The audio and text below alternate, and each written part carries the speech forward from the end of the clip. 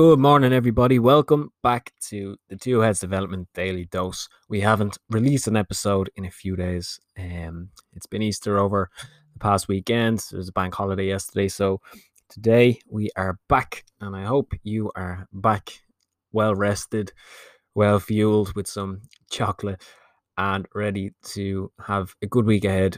For today's episode of the Daily Dose, I want to ease you back into it. I want to share a story, or I suppose a story from a conversation I had with a client recently who is working with me in a weight loss capacity, and she's absolutely flying it along. She's doing unbelievably well. And I had an interesting conversation with her because I know it's easy to just sit here and read off quotes from people in the past who've been successful, and sometimes that works, but sometimes it's not really relatable for people. It's very crack nearly. It feels like someone just, saying something, a throwaway comment that doesn't really help a regular person who's, has a lot of issues, a lot of stresses, a lot of things going on, and is trying to mingle all these things together alongside being successful in some area. And hearing someone who's at that level, I suppose, who has achieved success and is looking down upon you in some sense, it's not very relatable for a lot of people. And some people find it inspirational, whilst others find it the complete opposite and almost as a turn off to wanting to be successful or achieve success. So I want to share just a little snippet from that conversation I had, because I think it can really help. Because this lady came to me wanting to lose weight, but not just wanting to do that, wanting to take control of her weight, I suppose, would be the best way to explain it. Wanting to understand how she can mesh a lifestyle that supports a healthy weight and losing weight together with doing the things she enjoys. And that's a very different approach for people to take coming into it. Most people come in wanting to lose as much weight as quickly as possible without that kind of long-term vision, I suppose.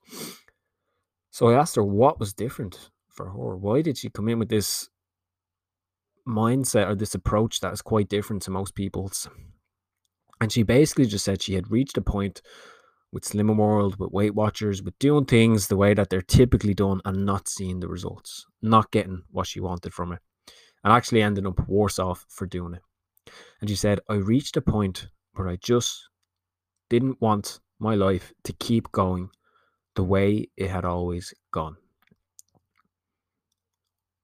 She'd reached that breaking point, I suppose, where she realized if I just keep doing things the way I have been doing, I will keep getting what I've been getting.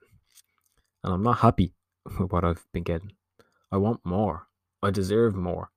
So I'm going to go and get more. But it's not even just a conversation. It's the action that follows. It's the go now, the ask for help, the realization that things could be different if only I'd done different things. And with that realization and the action to back it up, she's absolutely blown expectations out of the water at this point. She just broke the stone mark only a few weeks in, and there's no reason why that pace she's kept up so far can't be maintained and sustained in this way, be kept off for the long run. But it all started with that attitude, with that change, with that feeling of, you know what, I'm coming for more. I want better, and I'm going to go get it. So I wanted to kick off your week with that little story to help you open your eyes to maybe some of the areas in life where you're not seeing the results that you want, so that you can begin to ask yourself the question of what can I do differently about this? Whether it's in weight loss or business or your family, your relationships, whatever it is, it doesn't really matter. It begins, the journey to success begins with that same process of identifying where are things going wrong, where are my downfalls, and constructing a way over them so you can get to that success that lies on the other side of the bridge. So have a fantastic day and a really, really good week. We will be back with our daily dose tomorrow and our podcast also on Wednesday. So do keep an eye out and take care of yourselves.